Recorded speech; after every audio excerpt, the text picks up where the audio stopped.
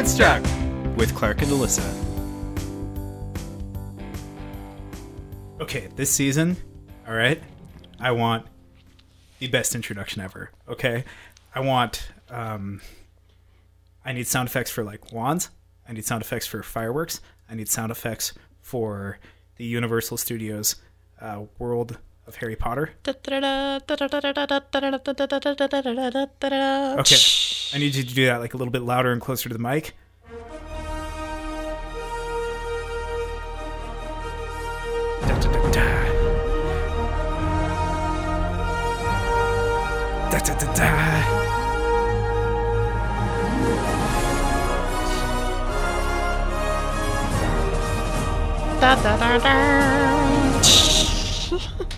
Welcome to season 3 of Wordstruck.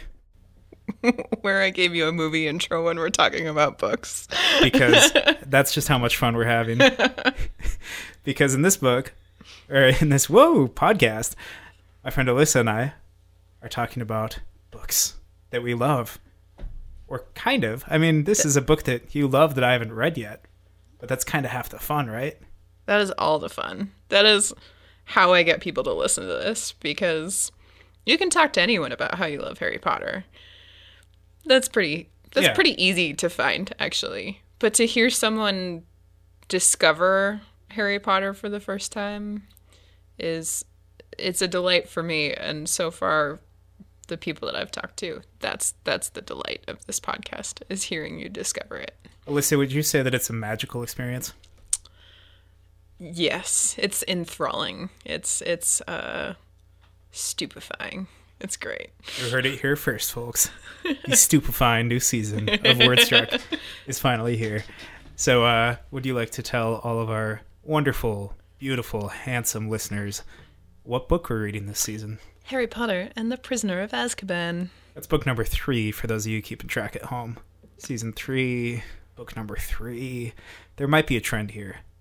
That trend might keep going. We'll see. Mm-hmm. I'm excited. But for now, yeah, we're going to read about this magical boy and how he frees this giant griffin-looking thingy. And he totally lands himself a redhead, apparently, according to the front cover. Wow. Bow chicka wow wow. That's got to be Ginny. I'm just calling it right now. Because I'm shipping that. And I pretty much know, because I'm not, living in a bubble. I kind of know those guys end up together. So. I mean, but it's set in Scotland. There are a lot of gingers around there. We've already talked about how there are a lot of gingers around there. So I tell you what, the first redhead that we meet that I don't know, first of all, is probably Voldemort. Second of all, Harry's probably going to end up with her anyway, because this book is just full of twists. So if I've learned one thing, it's just don't get ahead of yourself with your predictions. Just on that cover, do you think she's wearing hand-me-down robes? Because that's apparently how you spot it. Red hair and hand-me-down robes. Well, she's the only sister. If it's Ginny, she's the only sister, right? Right. She's only lady. She's wearing purple, and so unless her brothers are wearing long-sleeve purple shirts, it's probably not a hand-me-down. I wouldn't put it past Fred or George. That's true. It is the UK.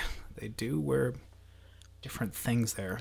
Well, purple. Purple is a symbolic color for magic in Harry Potter. Oh, is it? Purple and green. Oh. Lots of things that are magical tend to be purple and green. His shirt is purple and green. In that first chapter of the Philosopher's Stone, there are people in purple and green robes who are coming up to Mr. Dursley and talking about how wonderful it is, and Mr. Dursley's all grumbling about it. And that was an intentional color choice of those are magical colors. I did not know that. But you've picked up on it. The magical thing about colors is colors are magical things. Okay, Tigger. Some of the magics are purple. Some of the magics are greens. So we're going to start right at the beginning of this book, because we kind of do this chapter by chapter, or really 2 chapters at a time. Because that's just how we like to do it. And we want you guys to be able to read along with us. So Clark. Yeah. What? Oh, you can say so, Clark. So Clark. Yeah, I can. Uh-huh. What do you expect to happen in this book? In this book? Mm-hmm. Well, they're going to ride this hippogriff thing into the sunset. That's for sure. So the Prisoner of Azkaban. It's probably, I mean, just judging off of the first chapters. Can I use the first 2 chapters as context? Sure. I mean, you've read it, so okay. It could very well be Sirius Black. He's like the prisoner, and he escaped prison. So, could be him. I'm so glad you didn't write this book. The first chapter, no lie, the first chapter would be like 2 pages. Like, Harry, another bad summer. Something birthday, something presents. Birthday didn't suck as much as last year. Aunt March is a terrible... Exposition. Scene. And there you go. That's the first 2 chapters. Thanks so much for tuning into. No, what do I think is going to happen? So, Sirius Black, definitely a bad guy. Experience would lead me to believe that he's somehow also Voldemort, or some subset of Voldemort, or a servant of Voldemort, because we're all Voldemort, you know? And I think we'll see. I think Sirius Black, definitely, just given his name and everything we know about him, I don't think he's secretly a good guy, but he could be. You never know. I think he's a bad guy. I think he's probably going to be one of the antagonists. They're going to have to kind of fight him off. I'm hoping they get out of the school a bit more, but that's not really how this book works. Man, honestly, I'm not sure what's going to happen. I think it's mostly going to be Hogwarts and Quidditch for like half of the thing. And then, I don't know. I really do not know. This Griffin thing might be the prisoner. It's wearing shackles, or, I mean, that's either something that they use to ride it, or that's like shackles keeping a prisoner. I don't know. Maybe they need to free this bird thing. We'll see. What do you think's going to happen? I know what's going to happen. You never fall for that. I think I'm thinking that the end of the book I think I will enjoy this book more than I enjoyed the last one. Oh, cool. That's on our journey together. I think that if I remember correctly, it's not quite the turning point into sort of a different narrative and more adult, but I think the story it goes some places that will feel less juvenile. So it's kind of more advanced storytelling. Yeah, it's starting to write for, kids that are 12 and 13, and those kids are starting to be able to handle darker stories. Cool. So I'm excited. Yeah, I'm excited. This should be good. It's a good looking book. I've definitely appreciated Joanne's writing improvements, even just over one book. So I'm hoping we'll get even more of that in this book. Hopefully fewer blatant exposition bots. Not too hopeful with the first 2 chapters, but I didn't think we got a ton of exposition bots. Yeah, just a lot of exposition. We got some ground laying which by the time that this came out, people had to wait a little bit in the US at least. Like the Harry Potter train took off, and a lot of people read the first book and the second book one right after the other. Oh. Because we were kind of realizing, oh, this is a cool thing. And so those 2 were both accessible at the same time.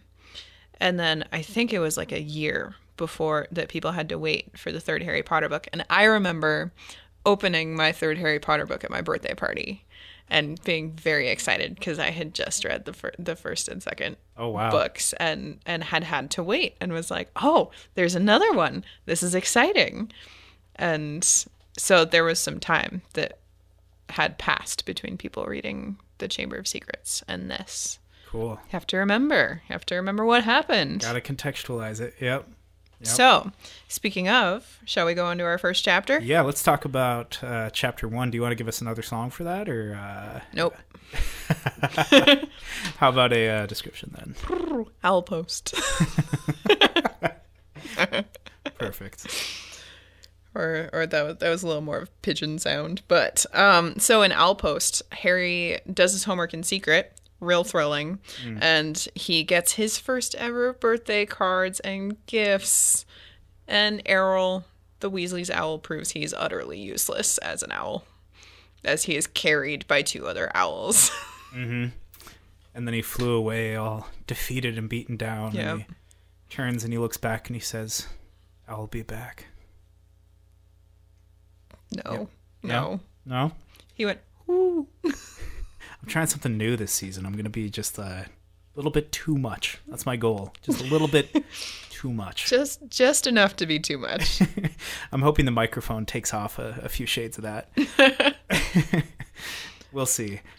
So, Owlpost, like you said, Harry Potter does his homework in secret. Which you'd think that he would... so we've learned in the past 2 books that apparently the Dursleys have ears like bats. Mm-hmm. And so you're going to do your homework under your covers in bed at night on parchment with a loud quill pen, like scratching quill away. Pen, mm-hmm. and an ink pot. And you're worried about like spilling your ink and all this stuff. And I'm like, wouldn't you just like steal a little ballpoint pen from the junk drawer in the kitchen? I have a theory on this. Give me your theory. Are you familiar with 2-step authentication? No. Okay, so well, I mean, I guess on my iPhone. Yes. Yeah, you type in your password, but it's like if you have a Twitter account or something where it's like you put in your password and then it's like, okay, and then it sends a code to your phone and you type in that code additionally. So it's like, not only do I know the password, but I'm also holding the phone of this person, which means that like, it's definitely me. I guess that's 2-factor authentication. 2-step is a little bit different. Either way, I'm thinking that perhaps the teachers have put some type of anti-cheating spell in the inkwell of these people that they can somehow verify that it was Harry that wrote these or Hermione that wrote these, or like, little ways to double check, like this ink will only appear if it's written by the person that it's assigned to. Nah, I don't buy it. There's so many anti-cheating things they could do in the school. There's so many things magic could do that this school is just not taking advantage of. I don't think they're wildly concerned with cheating. Like, I think, honestly, if you, like, use some sort of magic to cheat, they'd be like, well, at least you're, like, learning things. Yeah, but... McGonagall would have a problem. But Flitwick would probably just be like, oh, you used such an advanced charm. Such a good job. But what if their, like, advanced charm was bullying, like, a poor Hufflepuff into doing it for them? I think most of the teachers would be like, it's Hufflepuff. Hey, Huffle Nation, okay? Hey, I'm not saying they're right. I'm just saying they would not crusade for Hufflepuff. Well, still. I still believe in hashtag Huff Nation and... Puff Nation. I guess Puff Nation, too. Both of them work. But, I don't know. So you don't think it's that, huh? You don't think it's some sort of 2-factor authentication? I think Hogwarts is stubbornly archaic with their pen technology. And so either they would have a problem with you using Muggle utensils, or the Dursleys are super, like, I mean, I could see Aunt Petunia having a very tight awareness of what's in her junk drawer. Like, she probably doesn't even have a junk drawer. It's, like, just meticulously organized. And if he were to try to take a pen, they'd notice. And they probably don't sell Muggle pens in Diagon Alley, and so Harry probably doesn't own any Muggle pens, and so and he can't take his wizard money to go buy a Muggle pen anywhere else, and so it's probably just what he has. Yeah.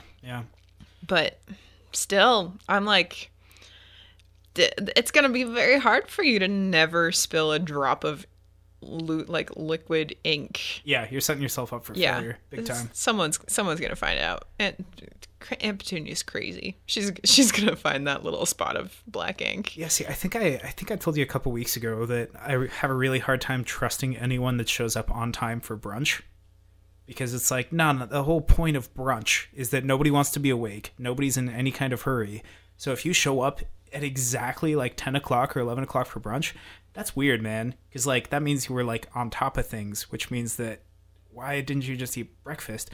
Anyway, I think in the same way, like if you don't have a junk drawer or like a random drawer, I kind of have a hard time trusting you. Like what type of person doesn't just have one drawer where they're just like, oh, there we go.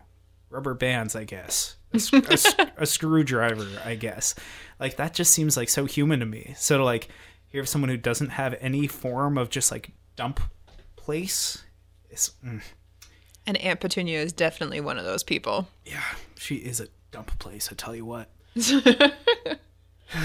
So anyway, so Harry's doing his homework, which the essay cracked me up. The like witch burning. Yeah. Why it's useless. Because witches don't burn, and I mean, even if they wanted to fake it, they could just fake it and just come back later. It's really funny. It's kind of a bit of a dark subject to joke about, but if anyone can do it, it's Harry Potter. Well, and it takes a dark subject and lightens it. Yeah, because it just makes them look like idiots. Really well. And it's like, there were some witches who liked to get caught many times. That because was funny. Yeah. They just enjoyed the sensation of the fake burning and just like shrieking a lot and freaking people out. And I love how they warped this real part of history. I feel like that grounded the story in our world a lot better, because witch burning is a real thing that we did, and it's really awful. And so to think about those people were actually just pulling whole communities' legs. Yeah, and this chapter does a good job of doing that in general. I mean, we see it again in Ron's letter where he talks about Egypt and how there was a lot of magic in Egypt. So you're like, oh, so like mummies and all that mysticism and all the rituals and stuff like that actually was just basic wizardry. And it's like, oh, that kind of makes sense. And then it's like, that would help explain how they built the pyramids. Mm-hmm. I mean, realistically. Sure, yeah, elephants and carts and leverage, sure, but like magic would be very helpful. So I love all of the Egypt notions, because I think that that's something that we haven't really gotten to experience yet in the Harry Potter books, of thinking about magic outside of the UK. And our first insight is this ancient, really almost romanticized culture, and to imagine the whole Weasley clan just like filing in and out of temples and tombs and pyramids just sort of having their little Indiana Jones style experience. And there's one place where Ginny can't go because she's just too young to handle it, too dangerous. I love the idea of wizard tourism. Yeah. And I feel like I went on a little mini vacation with them when I was reading his letter, and it was wonderful. Yeah, I really enjoyed that letter. And that's the type of exposition that I really enjoy, because it was done so naturally, and he did say little things like, Percy's head boy. Like he gave like a very good update, but it just felt so natural, and it felt like how Ron would say it.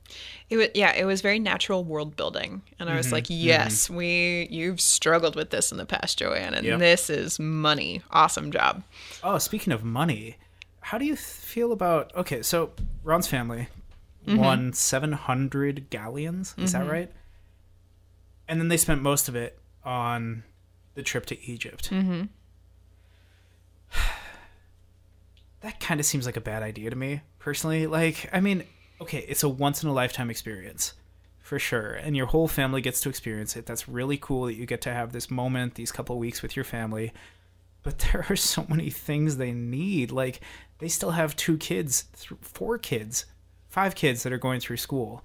And Ron spent half of the last book using a crappy wand that backfired and was downright dangerous. And yet when they actually come across money, they just like spend it all on vacation. And I'm just like,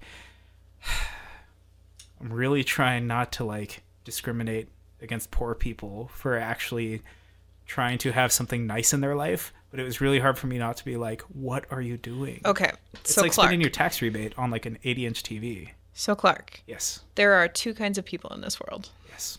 There are spenders and there are savers. You are definitely a saver. Of you want to like make these very specific, like you're not going to buy stuff randomly, and I'm scrupulous. I will binge on food, and that's about it. And you're a kind of person who will probably know how much is in your savings account and keep track of that. And part of that is where you've lived, and like there are lots of reasons, and there's nothing necessarily wrong with that.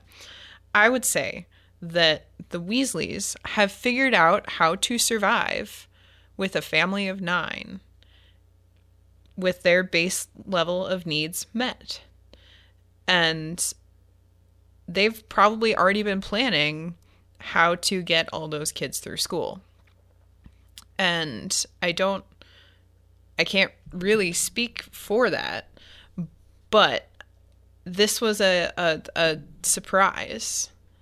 And so they used it like the surprise and the gift and the wonderful blessing that it could be. And they invested in an experience because they're spenders. And they're people who are less interested in the material, and they want, like, it sounds like they've never had an opportunity to do something like this. Yeah, that's true. As nothing even close. All of them. And they're not financially responsible for Bill or Charlie anymore. So they just have the 5 kids left. Percy's going to be fine. He's going to go find a job. Yeah. Fred and George probably also going to be fine. Like, none of their kids are in sports either. So they're not dropping lots of money on like Quidditch every year. Are you kidding me? They're all in sports. Oh wait, yeah. Percy's Fred and George not. are both. Fred and George are beaters. Beaters, that's what it is. Yeah. Oh, and then it's just the 2 of them. Yeah. But that's true. And I mean, I think that they invested in a family experience, and I'm not going to knock them for that, because look at how it affected Ron, and look at how, like, it brought all of their kids and all their family together, and they look so happy in their photo, and they made the Daily Prophet, and that is a very good payoff. I think, yeah, it wasn't an investment in future education. They weren't, saving up their buffer so that they have enough money in the event of a catastrophe, but they had a wonderful week together in a foreign land. And I think it may have even been longer than a week, wasn't it? Yeah, I don't remember how long. Weeks. Might You're have been right. a few weeks. It is a once in a lifetime experience. So I don't think you should knock them for investing in family time. I thought it was fun to see. So both Hermione and Ron wrote Harry letters that went with the gifts, his birthday gifts. I like to see all like the parallels between the letters and how like invested in Ron's life Hermione is, and how they'll echo each other. It's just such again, like when it comes to world building and character building and stuff. Remembering back to 2 books ago, or even last book, there were still some moments where, they weren't that good at talking to each other, and like they were getting to be good friends, but they weren't quite like super besties yet. At least Ron and Hermione weren't. Like I think I remember saying a bunch of times that Ron was just a jerk to Hermione. He was a jerk, but they talked to each other over the summer. They sent each other letters. Yeah, and now we get to see, like, no, they actually are, like, buddies now. And Hermione's excited to tell Harry about what Ron's doing. And, like, little things like that. I thought it was just kind of a cute little display of how, like, nah, you guys are buddies. Like, you're friends. And I do like, especially now in this time of social media, and, we're reading this in 2017, and our world is so on the internet and it's so connected. But this is set, early 90s. Mm-hmm. And that's how people communicated, was by letters and by phone. Mm-hmm. And I love the phone story of Ron calling for Harry and not understanding that I can just talk normally, and just shouting his ear off, and he can't call again. And he told Hermione, don't even try. They're not going to let you. Mm-hmm. And Harry's just so disappointed because he's like, Hermione knows how to use the phone. Could have called. I'm bummed that Hermione didn't try, and that she didn't understand that obviously Ron probably did something wrong, and I could probably get Harry on the phone because I'm Hermione and I'm savvy. But she's still like 13. She's still got some insecurities and stuff.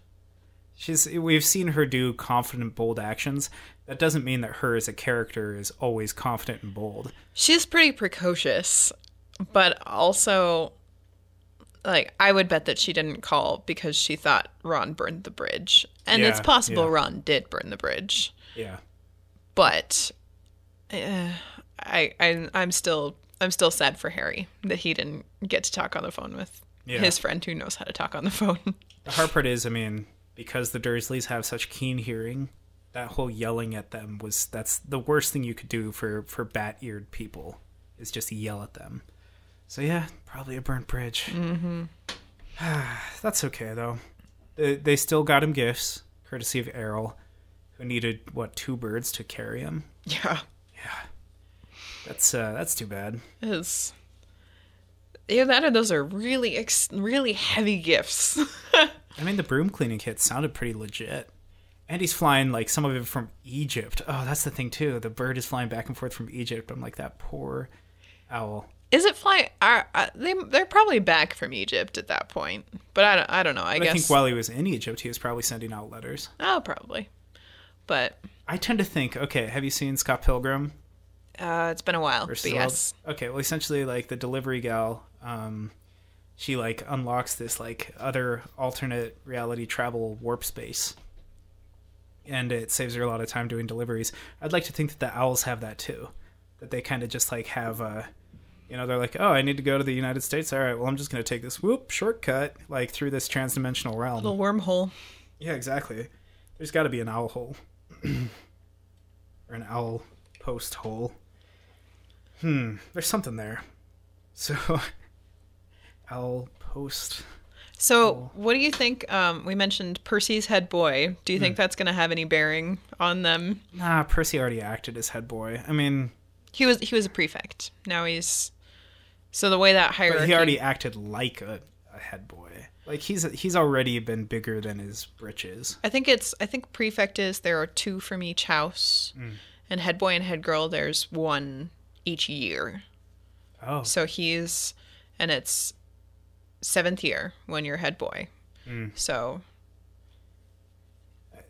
I think he's going to be just as nagging and whatever as usual. I mean, yeah, I'm sure it'll come up. I'm sure he'll find him in the hallway at some point and he'll be like, I can't believe you're making me make this kind of decision, my own brother, and now I have to punish you even though I really don't want to punish you. And it's just like, all that stuff.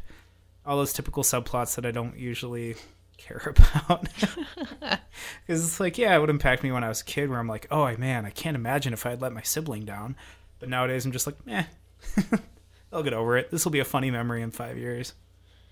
So I think that sort of thing will come into play, but nothing crazy.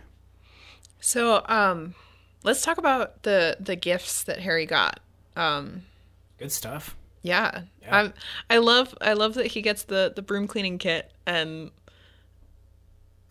he thinks it's heavy and he's like, oh man, no doubt it's a book, and he's like, Harry's still in this like my birthday's terrible mode. Yeah. And he's just so elated when it's something that he didn't even know that he wanted, and it's awesome. Hermione knocked that out of the park. She killed it. Top-notch gift giver right there. Whew. Comes with things to memorize to help him in the next chapter, which I love. No, it was a super good gift from Hermione. Very thoughtful. I don't know what else to say about it. Like, Hermione's just keeps winning badges as like the coolest character. And then Ron gets him this pocket sneakoscope, which sounds like something that a 12-year-old would get a 13-year-old boy. Like, it spins if there's something untrustworthy going on, or if there's somebody untrustworthy around you. It's kind of like what the glowing sword in Lord of the Rings, if there's orcs around.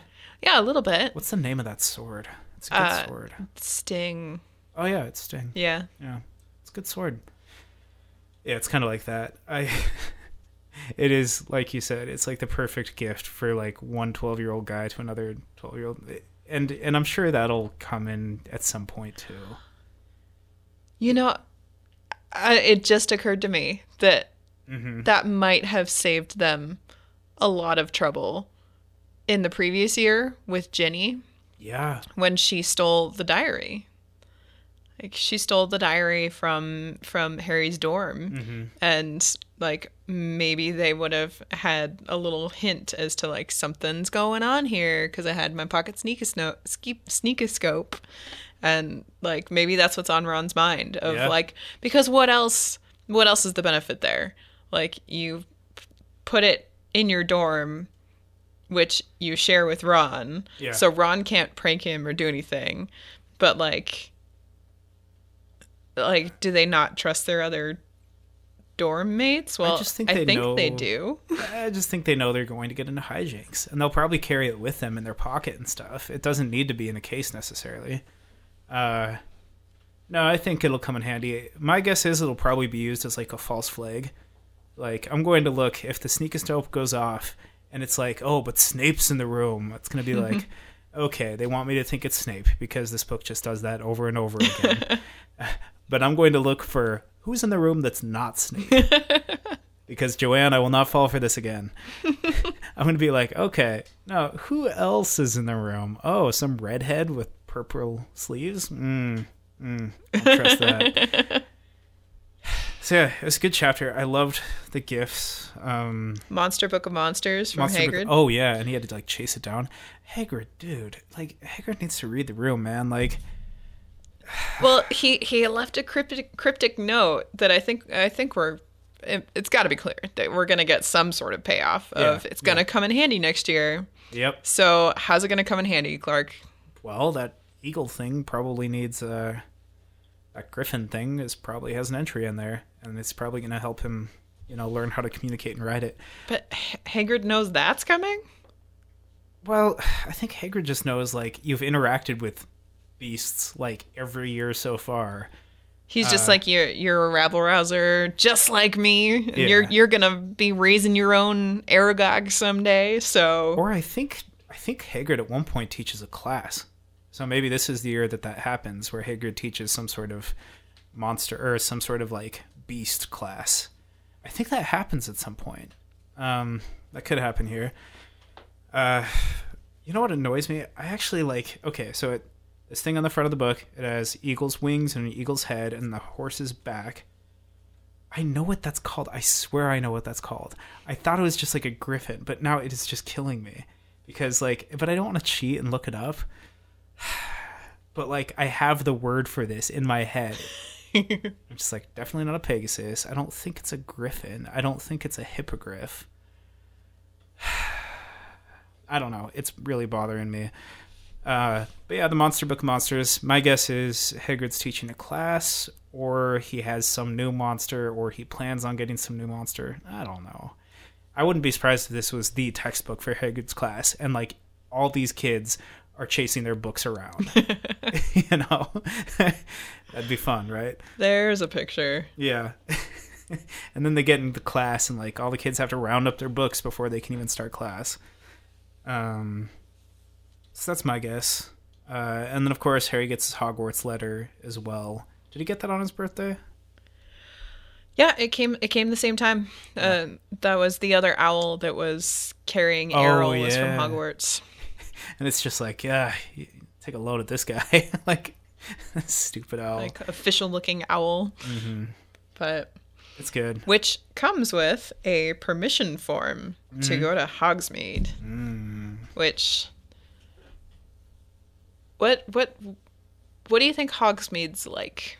It's like a tourist trap only for wizards. I mean, it's got to have, beautiful sights, beautiful hills. It's this little like thing that has all the necessities. Probably a bunch of like really interesting shops.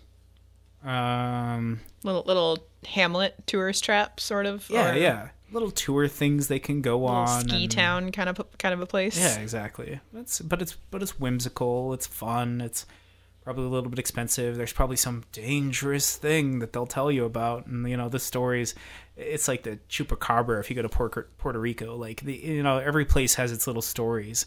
And I bet Hogsmeade has something like that as well. I think it's going to be a fun place. I really do. We'll see. Maybe it sucks. It's, you gotta get your permission form, and no one ever gets it signed. Yeah, because it's like, screw that. why would I want to go there? They like went there once. It's like the Tillamook cheese factory, you know? It's like, yep, they're making cheese.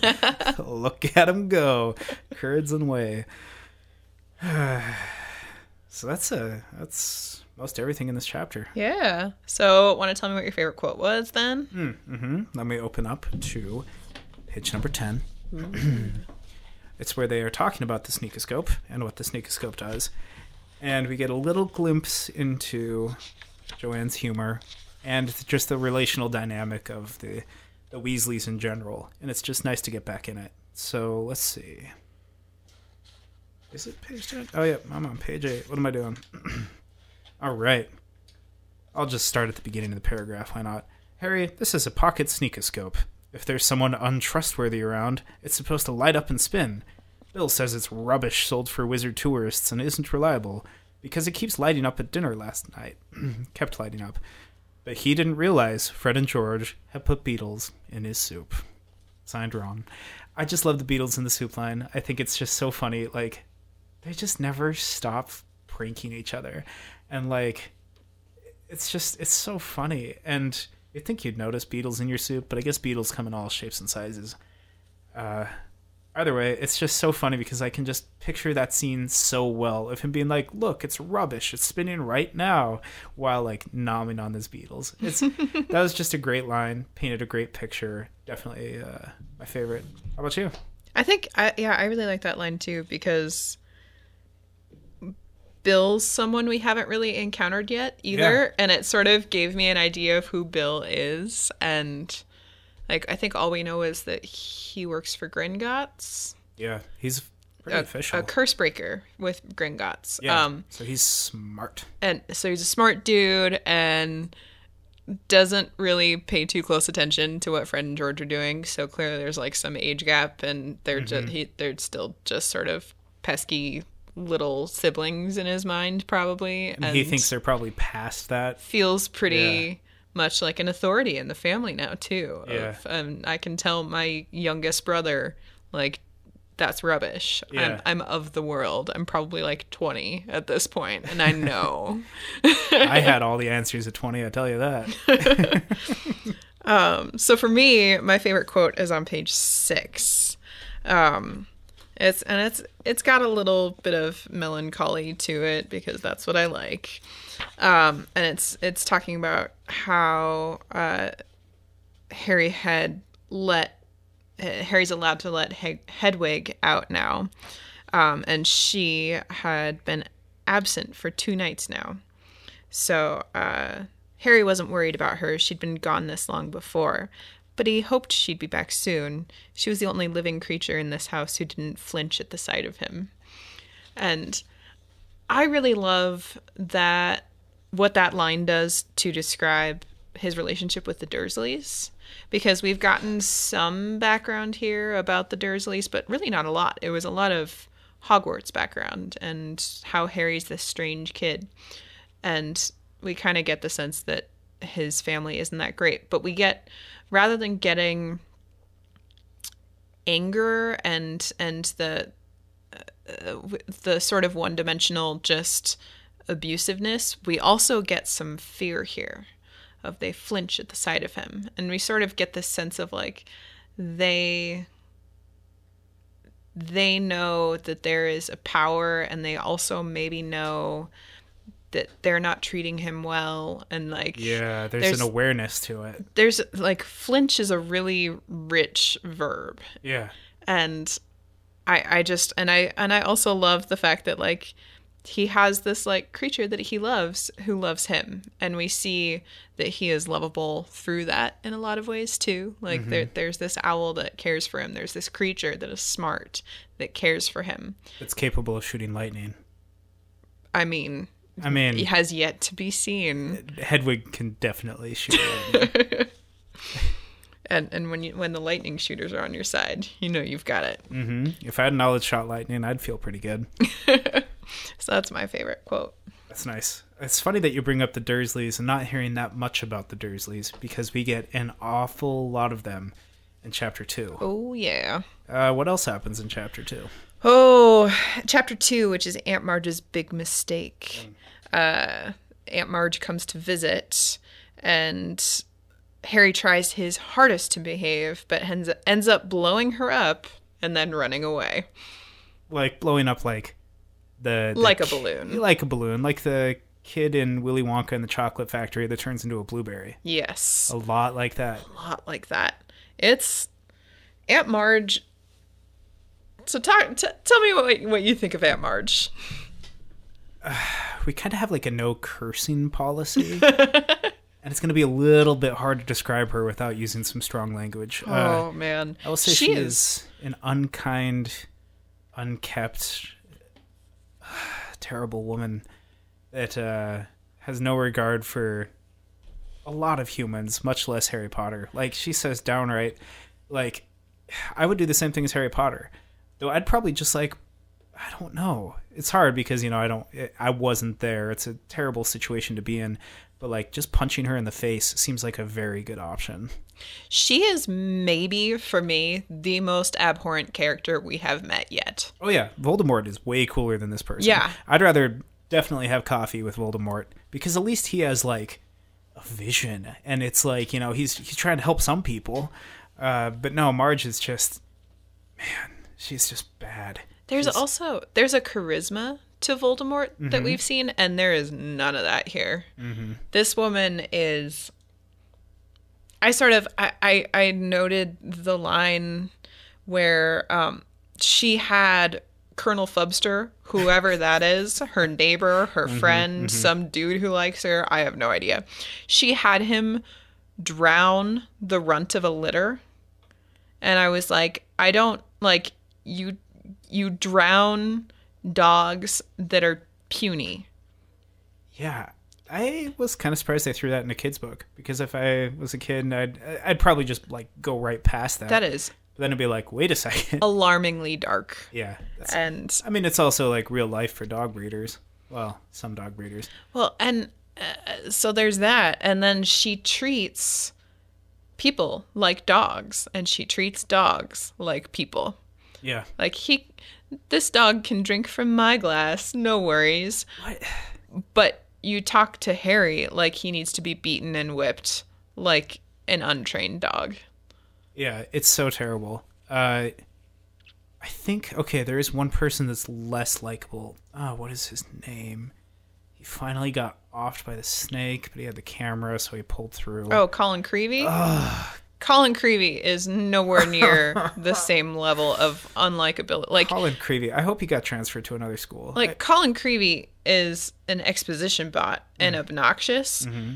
She is abhorrent. I would pick hanging out with Colin Creevey over hanging out with Aunt Marge any day. I'd rather just hang at that point. That's so terrible. Oh my gosh, things just got so dark. Anyway, so Marge is coming into town. I don't know why, because I completely forgot. Why is she in town? I think she's just visiting. I think that's, I mean, there are families that do that, you know, you'll just go take a week and stay with family at their house, and strange. That's what she's doing. Yeah. Wasn't my family, but wasn't really mine either. I've heard of families that do it. Yeah. I mean, I've definitely spent a night or two at family's house, but that's because we were like passing through their city anyway. So she's just coming to see how things are going. That's her brother, right? Vernon's her brother. Mm-hmm. Yeah, it's not Petunia's sister, because that's Harry's mom. Yeah. Sorry, just piecing things together on air here. Just going through. I did not get to reread this chapter before. So I've only read this one once. So before Aunt Marge is getting there, we have this moment, and we saw this in the first two books as well, where Harry is given this talk by Uncle Vernon of like, no, seriously, nothing bad can happen.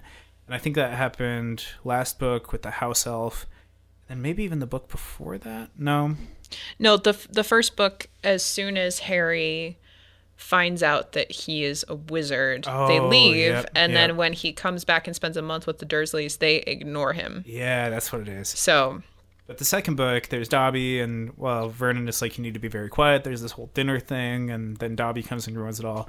And this is the same sort of thing. Before Marge comes, he turns to Harry, and I'm sure the movie is going to have it be so dramatic. No funny business. No funny business.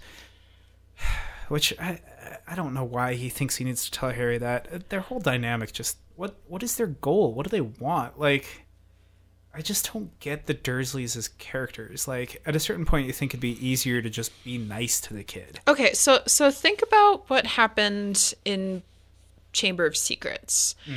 They said no funny business, and as far as they know, Harry intentionally ruined their dinner. Oh, yeah. That's definitely their mindset. And so then we have a whole week of a woman who they know is going to treat Harry like trash, because they have to know. Yeah.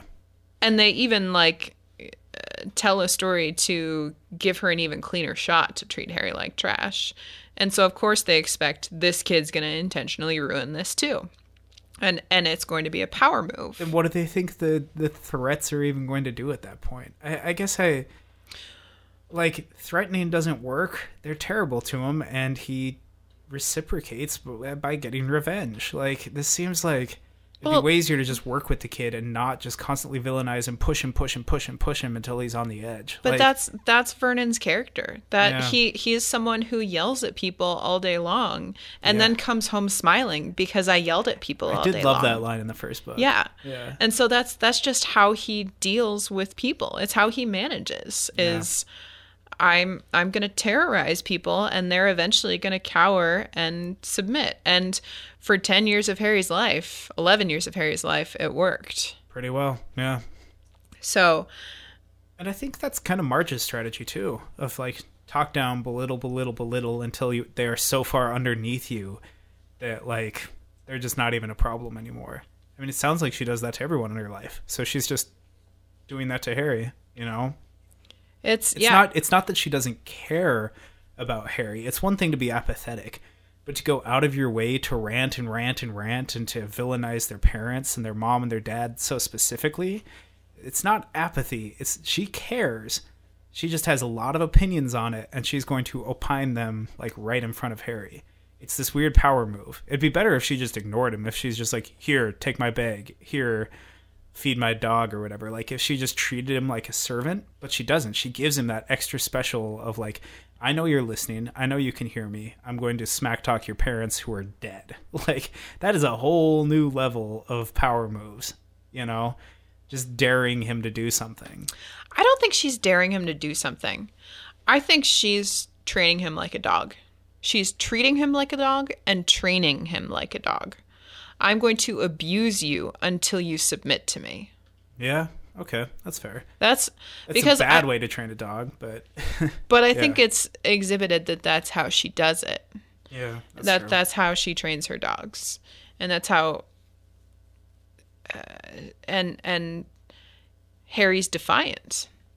Yeah, and he tries really hard to hold his tongue, and he goes and he thinks about all the broom care instructions, which is funny. I feel like that's a very Hermione coping mechanism to, like, try and recite things that you've memorized in your head over and over and over to, like, cope with the situation.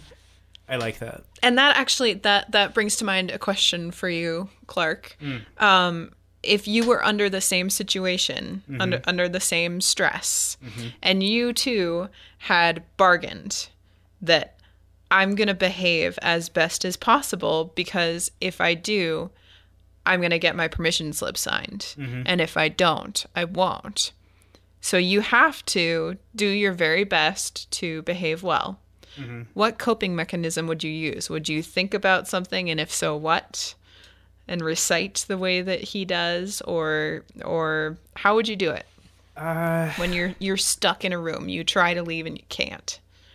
I definitely have spaces that I escape to in my mind, that I've learned from, like, riding in the subway a lot, or just, like, waiting in line for a really long time. It's the same place that I go if, like, a restaurant is taking, like, way too long to bring me my food, and, like, there's nothing I can do, or just any time that I'm in a situation where it's like I have no power to actually increase that, like, to make this go by any faster, so I'm just gonna cope with it. I do have my own little world that I can run off to, which is, again, like we talked about in the books, like Calvin and Hobbes. I really like that because Calvin just escapes into this whole other world, and I feel like I definitely have another world like that. It's a little bit more sci-fi. I kind of have just like this running narrative of like this kind of sci-fi universe. It's really, really nerdy. But also I would think about art projects, I think. I'd probably listen to like CDs in my head.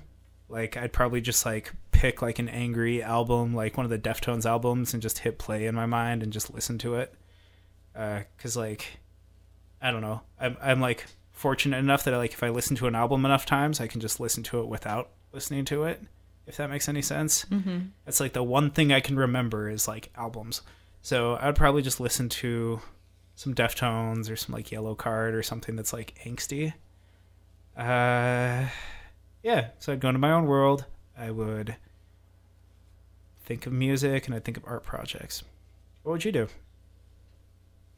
I think music's a big one for me too. I think I could go through like whole concerts that I've performed, Nice. like choirs. Yeah.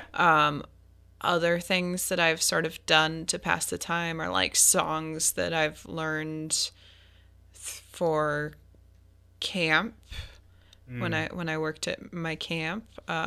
Some of those. I think I've also there were times in high school, I remember that there were a couple of movies, one in particular, Empire Records, that I watched over and over and over and over again. Awesome. And I had that, I like wrote down all of the dialogue. I had it like from memory. I could write down all of the dialogue. And so I've like gone through and like quasi watched this movie in my mind because I knew it so well. I don't think I could do it now, but that's maybe one. What else? I think I might try playing like some trail games with myself, like the things that you're like, oh, the celebrity game where you say like, you know, Sandra Bullock. Okay, now I need someone whose first name starts with a B. Brad Pitt. Okay, now I need someone with the first name starts with P. Alyssa, are you familiar with a little game we played called 7 Steps to Ceviche? Oh, golly. I can't do it. I can't. Cannot do it. It's a very fun game. We did it when we did our crossover episode on 20 Minutes of Banter. Which, full disclosure, I didn't know what ceviche was at the time, which is why I played it so terribly. You did not know what ceviche was. And I did not want to ask that deck full of 3 people who all knew what they were playing. I was I can't admit you were going to eviscerate me. We would have given you a lot of crap. And I didn't want to take crap. Yeah, so that's fair. I didn't know what ceviche was. Confession time. For those who are listening and don't know what ceviche is, it is a method of preparing fish, and that you start with raw fish, and then instead of cooking it in like a traditional way, like on a grill or in an oven or whatever, you actually just douse it in like lemon and lime juice or some sort of like really acidic liquid. It could even just be like apple cider vinegar, and you put it in the fridge for like 8 hours. And the acid is actually what like cooks the fish. I'm doing air quotes, you can't see, but like you cook it with acid and that kills enough bacteria and stuff like that. So yeah, it's just a way to prepare fish, but it's like really flavorful, really fresh tasting, and it's really good. And my friends and I have a fake game that we made up because we have way too much time on our hands, called 7 Steps to Ceviche, where you take a noun or you take anything and then you try and get it back to ceviche in as few steps as possible. Can I explain this? Is that okay? Yeah. Okay, so we'll start like, okay. How about rock cakes? Rock cakes. Hagrid's rock cakes. Okay.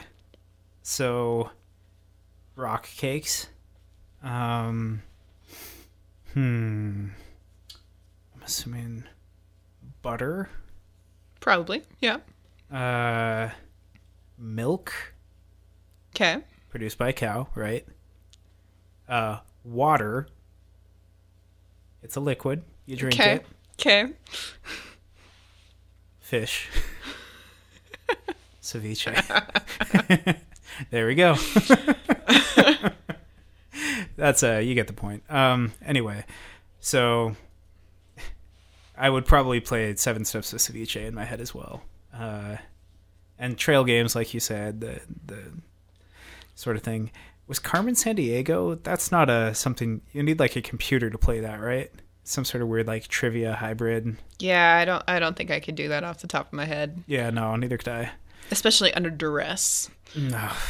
So anyway, yeah, I was just curious what your mind would go to in that. Ceviche. Eventually, hopefully in fewer than 7 steps. So, Marge, one thing that I have noticed, and it kind of makes me feel a little bit better about how terrible the Dursleys are, they're all going to die of heart attacks. Like, they eat... Maybe not Petunia. No, she's going to die of, like, really high blood pressure, which can lead to, what, hemorrhages? I don't know, but either way... or just, like, anxiety. Anxiety in general, yeah. Panic. Either way, these people eat so much food, and Petunia is like the exact same way. She's described in the same way as Vernon and everything, where it's just like red face, very angry, very sloppy. The idea of sharing a glass with a dog, like, you've seen dogs drink. It is not like a clean, tidy thing. Like, of all the things to share with your dog, your water is probably like the grossest. Because, like, it's one thing if they, like, eat some of your food because, like, all the food that they're touching, they're taking with them. But, man, sharing water is really gross. Ugh. Yeah. So bad. I don't know what else to say about her. Like, the whole Dursleys and stuff, this whole chapter, like, I just got more and more upset. I really liked that Harry did the whole, like, oh, man, it'd be a shame if something were to happen. Maybe you should sign this paper. Mm-hmm. That was a really clever move. I feel like it was a good double down from the last book because we've already seen the scold of no funny business. Mm-hmm. And so now we gave Harry a reason to obey. Yeah. And we also gave, like... I don't know. I think it was a good job of not repeating the beginning of Chamber of Secrets. Yeah, that's a good point. And because, I mean, like I was saying earlier, why does Mr. Dursley think that it's going to work this time? Well, there's the added incentive of needing this, like, thing signed. Yeah. Why does Mr. Dursley think it's going to work? And also, why should Harry not... Like, yeah. I mean, he got a letter last time scolding him, don't do magic, but why should he be invested in behaving? Like, he can create a lot of hijinks. Oh, yeah. Yeah. Without using magic. Oh, easily. Yeah. And so it gives Harry more reason other than self-preservation to try. And so I think it was a smart move. Yeah, the other thing that I wanted to talk about beyond Marge is before she gets there, just a little reminder, because I forgot that this happened entirely, is we learn over the news that's the first time that we hear about Sirius Black, the convict who escaped from prison. Oh, yeah, huh?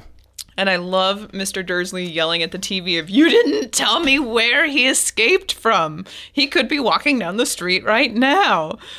And I kind of forgot that that's the first way. And I mean, obviously we're going to learn more about Sirius Black because he's on the book jacket as Sirius Black. Oh, yeah. And so obviously we have a name. Yeah, yeah. It's even the scene, like, there is no other use for it. Harry his interest isn't even piqued by it. And so it could be a throwaway, but obviously something's coming up. Yeah. It is weird, though. Okay, so if Sirius Black was in prison and he escaped Muggle prison, I think he's a wizard, or he has magic, because why else would he even be a threat? You know, he can only be a threat if he's magical, because, like, anything else is just small potatoes. What if he's, like, some kind of muggle who's trying to get Trying to expose them? power or trying to expose them or something. Yeah. The Ministry of Magic has tools for that. I don't see how that would affect Harry. I mean, like, he's magic. Which kind of leads me to think, like, how did he end up in human jail? Well, I mean, that would explain how he escaped. Like, oh, because he's a wizard. But it kind of does throw off the idea of prisoner of Azkaban, because it's like, no, he's a prisoner of some prison. If that makes sense. Not Azkaban, it's just some prison. So maybe they'll throw him in Azkaban, too. Yeah, we do find out through newscast. I forget that there was a long, long time there where we got all of our news from TV. Mm-hmm. And now, man, I can't remember the last time I had a story break on TV that, like, the first time I heard of it was on TV. Like, 9 times out of 10, I'm reading it on Twitter or on the newspaper's Facebook page or something like that. I guess that's just me. There are still plenty of people that tune into TV, but it's just weird to think about. You're a newspaper editor, so you've got your bias. I've got my places where I learn it. Yeah. Hopefully from my reporters before it's actually gone out into the on world. TV. Yeah, hopefully. But yeah, we learn about Sirius Black on TV, which is weird because he is known and is significant in the Muggle realm, and possibly as well in the magic realm. So it is curious. He must be doing something with Muggles, or 2 Muggles, or 4 Muggles. We'll see. We haven't. Voldemort didn't really deal with that. Voldemort was pretty much focused on the magic folks. So this might be a whole new bad that goes and brings, Yeah, Muggles were a bit the ants that you step on as you walk. Yeah. That was how Voldemort treated them, it seemed. But I think Sirius might take them more seriously. So Oh, God. I know. It's good stuff. I'm on fire. So, the end of the chapter, Harry loses control and blows Marge up. Mm-hmm. And then Harry realizes, like, I'm screwed. Like, oh yeah, not coming back from that. I'm done with this place where you treat me terribly, but also, like, I broke rules. So, like, I'm out. I am out. And he goes and grabs all of his stuff and walks out and runs away. Where's he going? I will say before I answer that, not gonna lie, if they put him back in the house with the Dursleys at the end of this school year, I'm gonna be really annoyed, because like it is so abundantly clear that this situation is not working at all. They're incredibly bad caretakers, guardians. They're working entirely against everything the school is trying to train him for. Like, somebody's got to step in and be like, okay, enough is... How many times does he need to, like, freak out and have these massive panic attacks and, like, do something crazy? Where's my wizarding social services, yo? Exactly. Like, if every single book starts with how bad the Dursleys are, I'm done, man. Like, this is, like, the last book I really want to experience Dursleys, personally. And who knows what comes next, but, like, what... I just don't know how they could possibly put him back in with them, even over Christmas break, even over summer break. Like, nope, this is it. This is it. It's a little... done with the Dursleys. Series of unfortunate events-esque. Yeah. You always start in an awful situation, and then you always go back to an awful situation, if that's what your story is. Man, I'm just kind of over it. It's like, I get it. These people suck. This whole thing is unhappy. He's going to blow up by the end of it. It's like, it's becoming a bit formulaic. Like, if it keeps going after this, it's like, I get it. Like, let's stop. So where is he going then? I mean... Usually when this happens, somebody swoops in and kind of takes him away, whether it's Hagrid on a flying motorcycle or the Dursleys in a flying car. So my first inclination is to think... What did I say? Dursleys. Yeah, Weasleys in a flying car. So my first inclination is, well, somebody's going to fly in on some kind of vehicle and fly him out of there, and he's going to be in huge trouble, and they're going to be like, oh, we have to have you talk to the Wizarding Tribunal, and like all that. So it could be that someone just comes and picks him up. It could be that he wanders through town and sees Sirius Black. I could see that. he sees this shadowy figure running around. And he's like, that looks familiar. Man, I don't know. He's going to end up back at Hogwarts. He can't not go to Hogwarts. All of these books hinge on him going to Hogwarts. So even if he gets a stern talking to, even if he goes through some sort of wizard tribunal of what happened, why are you using magic? We need to expel you. No, wait, we can't expel you. You're Harry Potter. Even if all that happens, he's ending up back at Hogwarts. So like final destination, Hogwarts. Might be some spaces in between. Might end up with, ooh, it'd be cool if he was with the Weasleys. I'd like that. Put him in the hovel. Nope. The burrow. Burrow. There we go. Or with Hermione, that'd be cool. If they send him back with the Dursleys, I'm gonna have some trouble with that. But hopefully they'll just, I don't know. It's hard to say. He ends up at Hogwarts eventually. I can tell you that much. Everything in between here and there, it could be anything.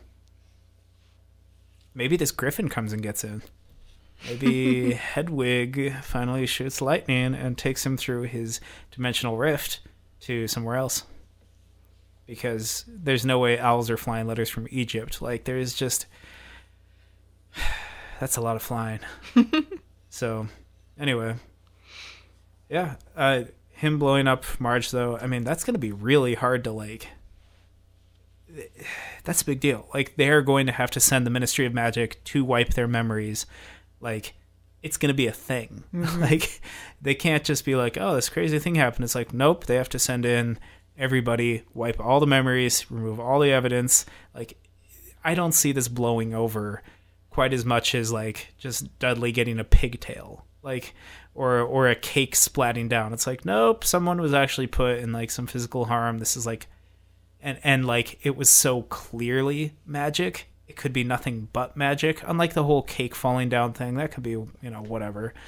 But yeah, this is it's not going to blow over. I think he's going to get chewed out. I think he's going to get brought before some kind of council. I think Dumbledore is probably going to come in at the last minute, or Hagrid, and be like, no, he's an asset. We'll see. Okay. I'm excited. I'm so excited. I'm probably going to go home and read the next 2 chapters because I've been waiting. Yeah, this is sorry about the kind of long wait, guys, by the way. And I know we're probably not supposed to talk about the behind the scenes stuff, but it's just a lot of stuff kept coming up, and I'm moving to a new studio next week, or a new house, therefore setting up a new studio. Studio first, house second. Yeah, like that is like, what your abode is. Pretty much, I'm like, man, look at all these walls. I can put things like blankets up there to absorb sound. I'm excited about weird things when I move. So, all that to say, thanks so much for waiting for season 3. I really do appreciate it. But we're not quite done talking yet. Yeah, because I need to hear your favorite quote. My favorite quote.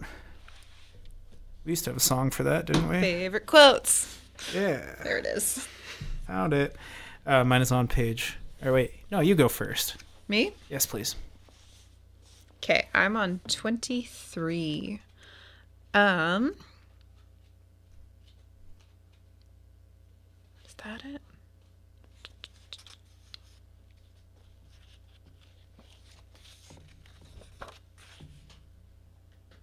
Is it that? No, I'm sorry. I wrote the wrong one down. I'm on page 17. And it's right after we learn about Sirius Black and on the phone, and they're talking about he could be walking down the street right now. And then Harry and Petunia, who was bony and horse-faced, whipped around and peered intently out the kitchen window.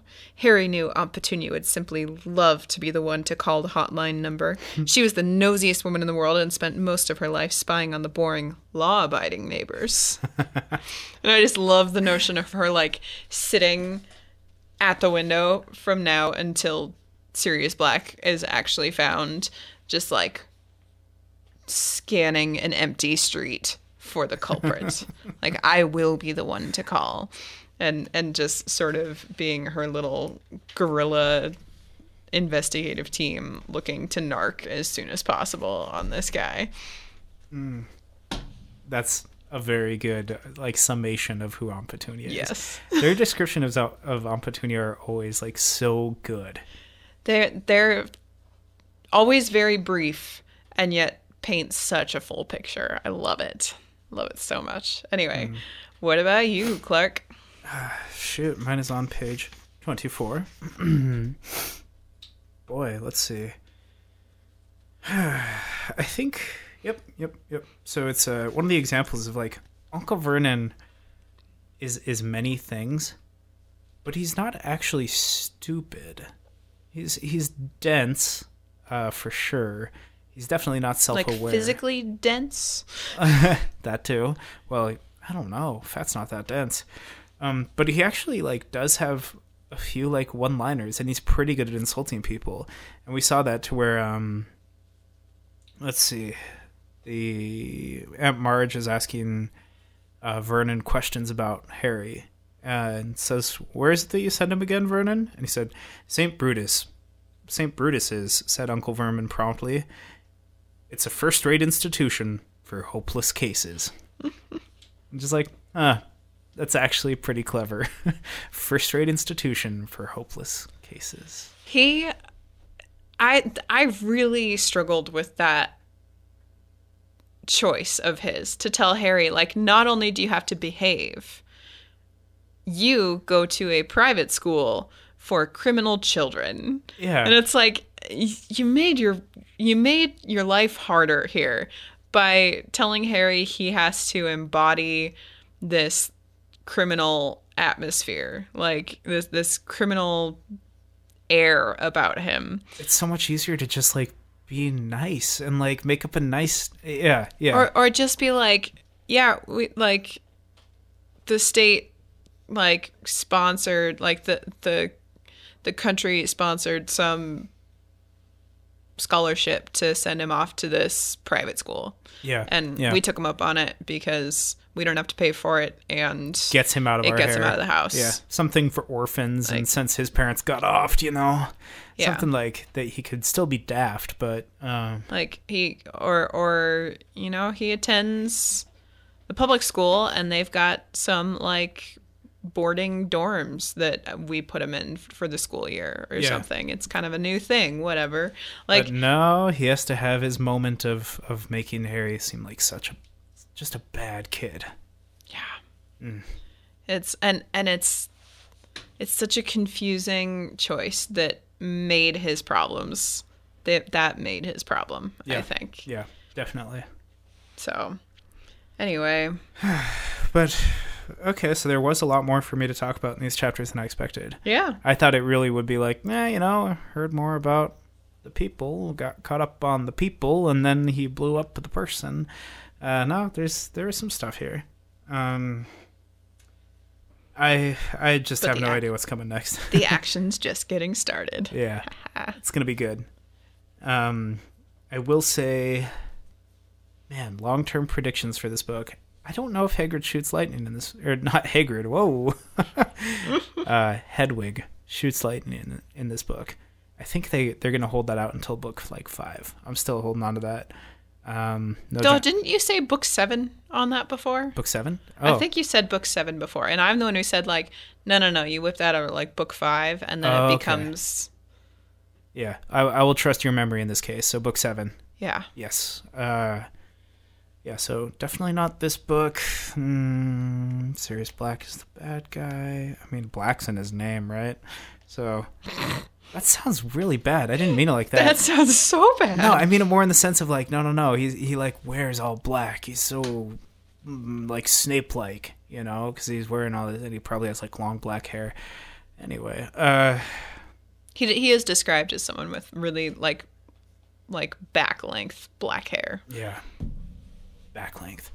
So that's it for the first 2 chapters. All right. So how can they find us, Clark, if they want to talk to us? Well, there are a few ways, Melissa. They can find us on, of course, Facebook. You just search for Wordstruck and your little search thingy will pop up. We check that constantly. We're also on Twitter at WordstruckPod, P-O-D. We also have an email address that Alyssa knows. At wordstruckpodcast@gmail.com. And she checks that fanatically. We are, of course, a Secret Weapon production. There are lots of other really cool podcasts at secretweaponproductions.com. We're there. You can see all of our shows and episode notes and stuff on that website. And you can also check out some other podcasts while you're over there, because it's a fun little group of people. And I don't know, like if you like Disney Channel original movies, we have a podcast where people drink and talk about Disney Channel original movies. Like, how fun. And there's also some music stuff. There's all sorts of stuff. Just check it out. But until then, we are just so happy that you guys either discovered us or you waited for us. Either way, we are super thankful. We are super happy that you're listening to us. And we are just really looking forward to just getting through this book and sharing the experience with you. So thank you. Yeah. As always, I'm at Alyssa Small. That's at Clark Hodges. Mm-hmm. And we'll hopefully hear from you and talk to you next time. Yep. Bye. Bye.